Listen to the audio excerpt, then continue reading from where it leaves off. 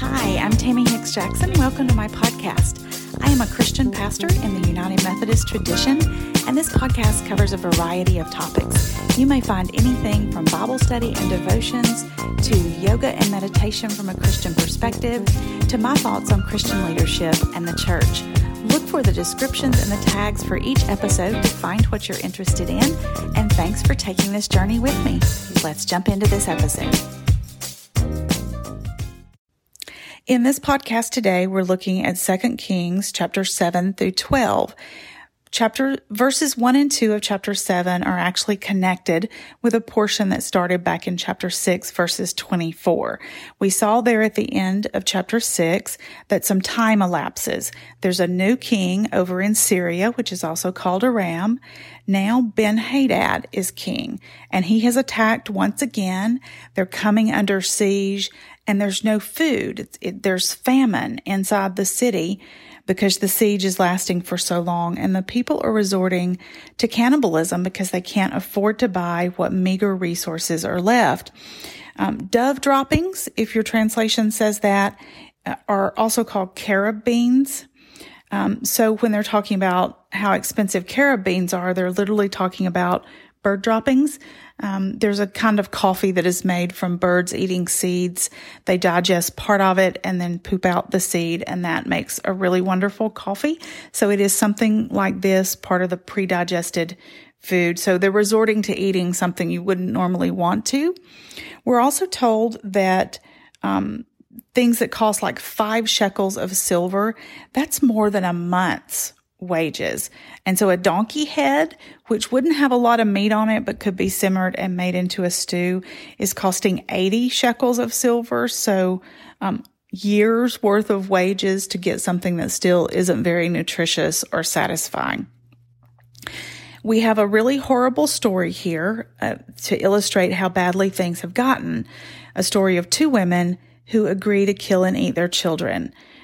They probably draw lots and they decide, okay, so today I'm going to kill my child and then tomorrow we're going to kill your child. And so that's what they do with the first woman's child. But when it comes time to kill the second woman's child, she can't do it and she hides her child. And the first woman actually takes her to court. She appeals to the king, to the court, to make the other woman do what she promised to do. The king is infuriated with the very story, but he directs his ire at the prophet Elisha instead of on the attacking army. I find that really interesting, that he's mad at God and God's representative instead of being mad at what's happening and why it might actually be happening.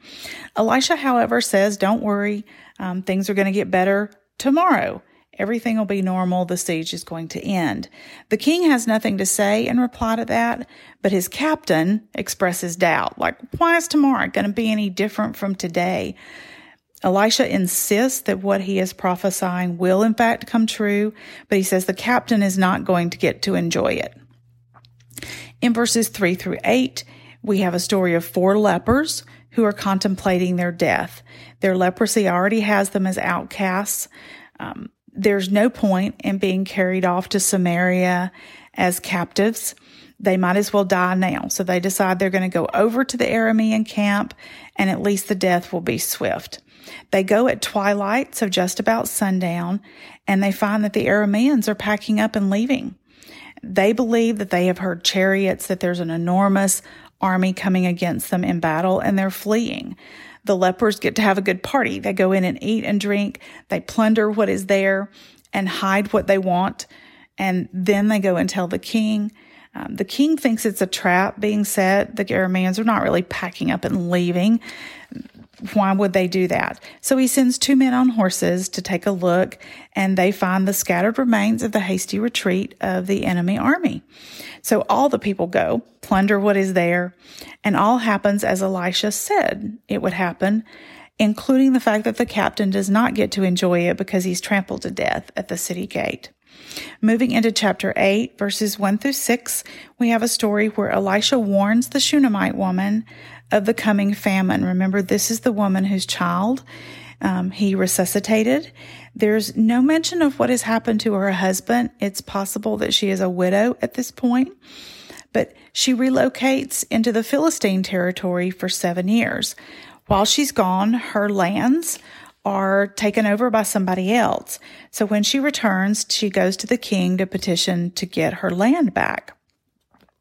And Gehazi is there telling the king stories of Elisha.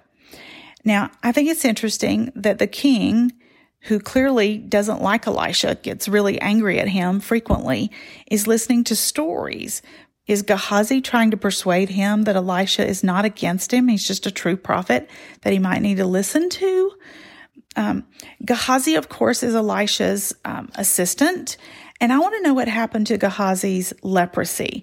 Back in chapter 5, verses 19, he didn't like that Naaman, a foreigner, is given what he asked for without price.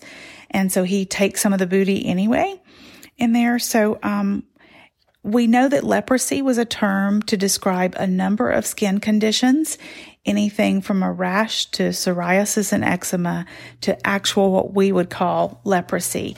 It certainly appears that what Gehazi was struck with was something of shorter duration that has now cleared up, or he might have repented and been healed of it. So, as the Shunammite woman arrives, Gehazi is actually telling her story, the story of Elisha saving her son, and the king is moved, and so he restores to her all that she has lost. In verses 7 through 15, Elijah has gone on a visit over to Damascus into the Aramite territory where Ben-Hadad is king. So the prophets in Israel don't always just stay in Israel or Judah. They travel. They are prophets of the one true living God. And that voice comes not just to one nation, but to all the people of the world. The king Ben-Hadad is ill, and he sends Hazael over to ask if he will recover. Elisha tells Hazael to tell the king he will recover, but that he really will not. Elisha then stares at Hazael in what's an interesting episode. He stares at him until Hazael is embarrassed, and Elisha bursts into tears. When Hazael says, "Why are you weeping?" he says, "Well, I'm seeing the future. You're going to kill Ben-Hadad, you're going to become king, and you're going to commit atrocities against my people like we've never seen before."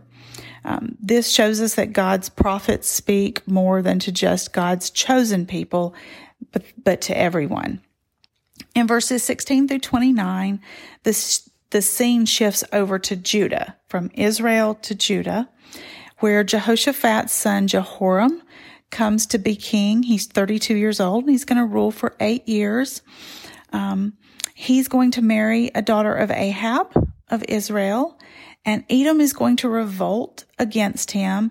Sometimes he's going to be called Jehoram, and sometimes he's going to be called Joram. So sometimes the EH gets dropped and and the name gets shortened a little bit. It's the same person. Another place referred to in two ways is Zair, Z-A-I-R, if your translation says that. It's also Seir, S-E-I-R, two ways of referring to the same city. You'll see that in 2 Chronicles 21 and 22. During a raid, most of Judah, then the royal family of Judah, is going to be killed. Only Ahaziah is going to remain. However, he's only going to rule for 1 year. Remember that the same name is going to appear over in 2 Chronicles. Ahaziah of Judah is going to join Jehoram or Joram of Israel in war against Hazael of Syria or Aram. So Judah and Israel are going to align, but it is an alliance of political and military expediency. It is not a return to unity, to faithfulness, obedience, and righteousness. Because they war against Hazael, we see that what Elijah prophesied has come to pass. Hazael is now the king instead of Ben-Hadad. Chapter 9, Elisha sends an unnamed member of the group of prophets that he leads to anoint Jehu as king, and to tell him that his mission is going to be to destroy the house of Ahab, to kill all of the members of that family. This will fulfill what Elijah prophesied back in 1 Kings 21, verse 23.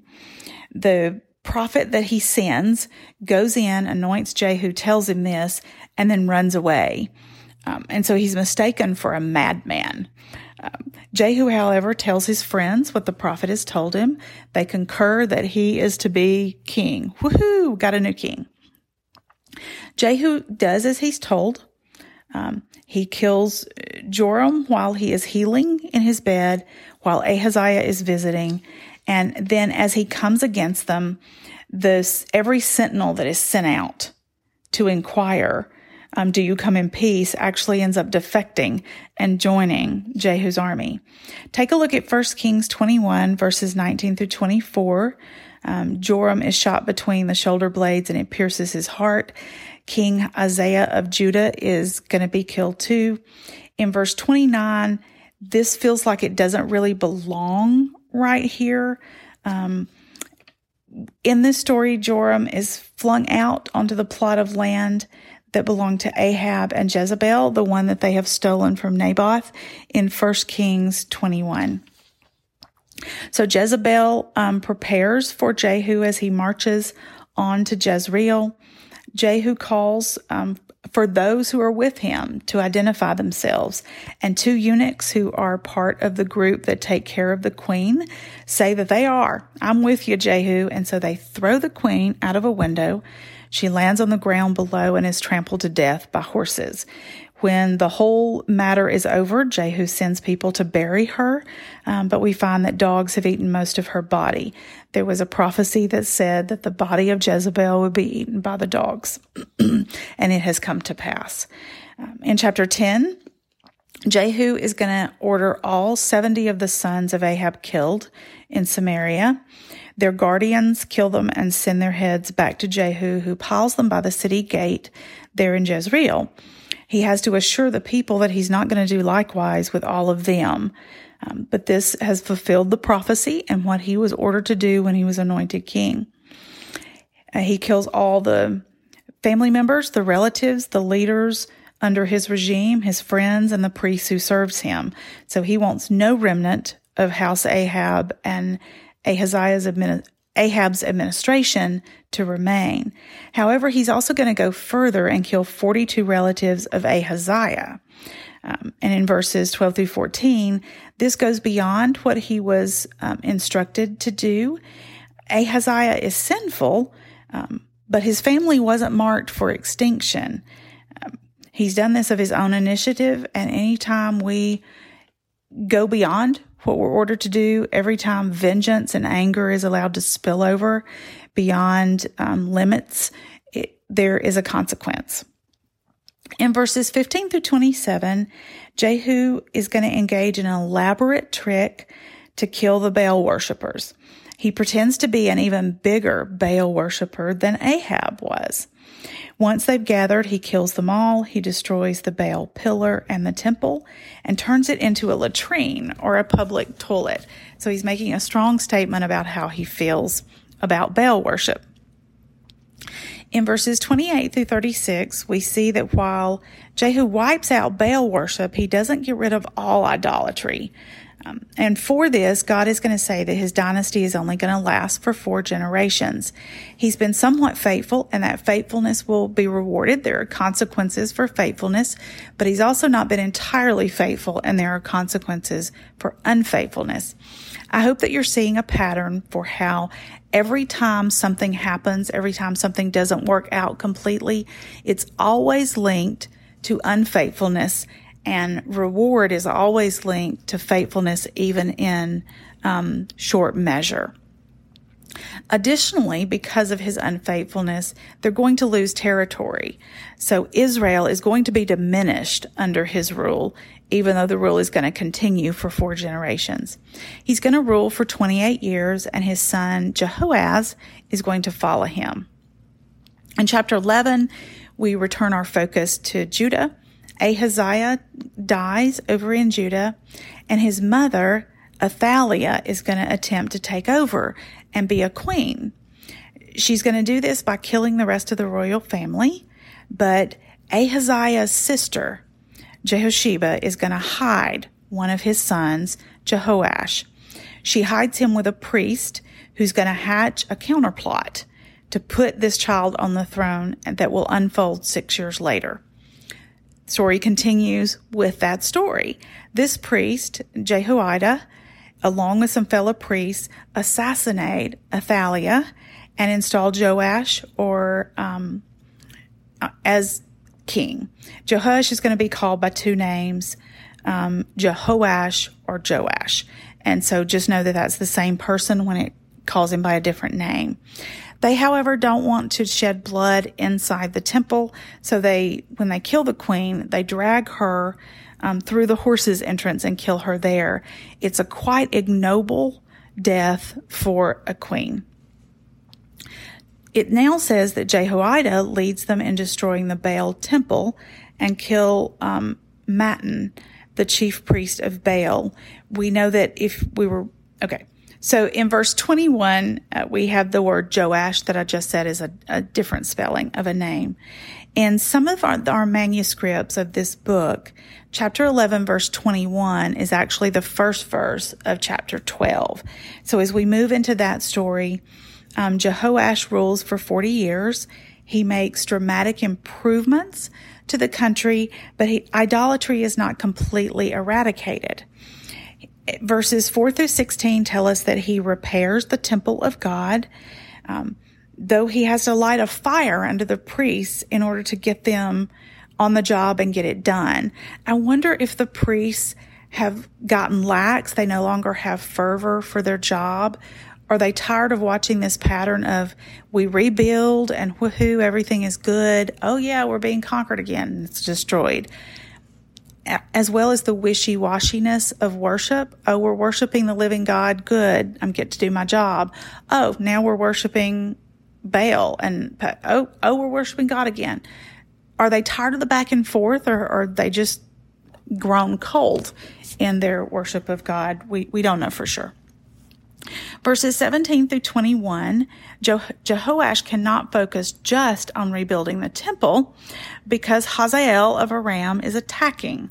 This leaves us wondering if worship was ever reinstated in the temple or if it was just a bricks and mortar renovation and repair.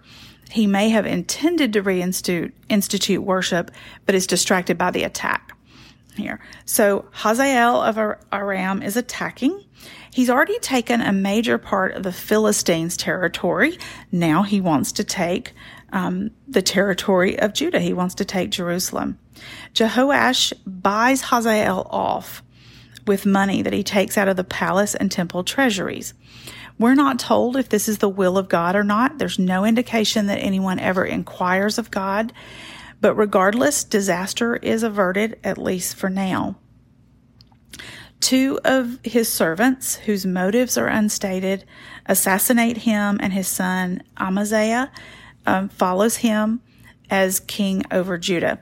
I realize that I am still butchering names, but what I do is I look at the name, I pick a pronunciation, and I just go with it. The two servants whose motives we don't know that kill him may have done so because he took money from the temple treasury and used it to buy off a foreign government instead of conquering in the Lord's name. And so at this point with Jehoash having left power and a son following, chapter 12 ends, and that's the end of our journey for now.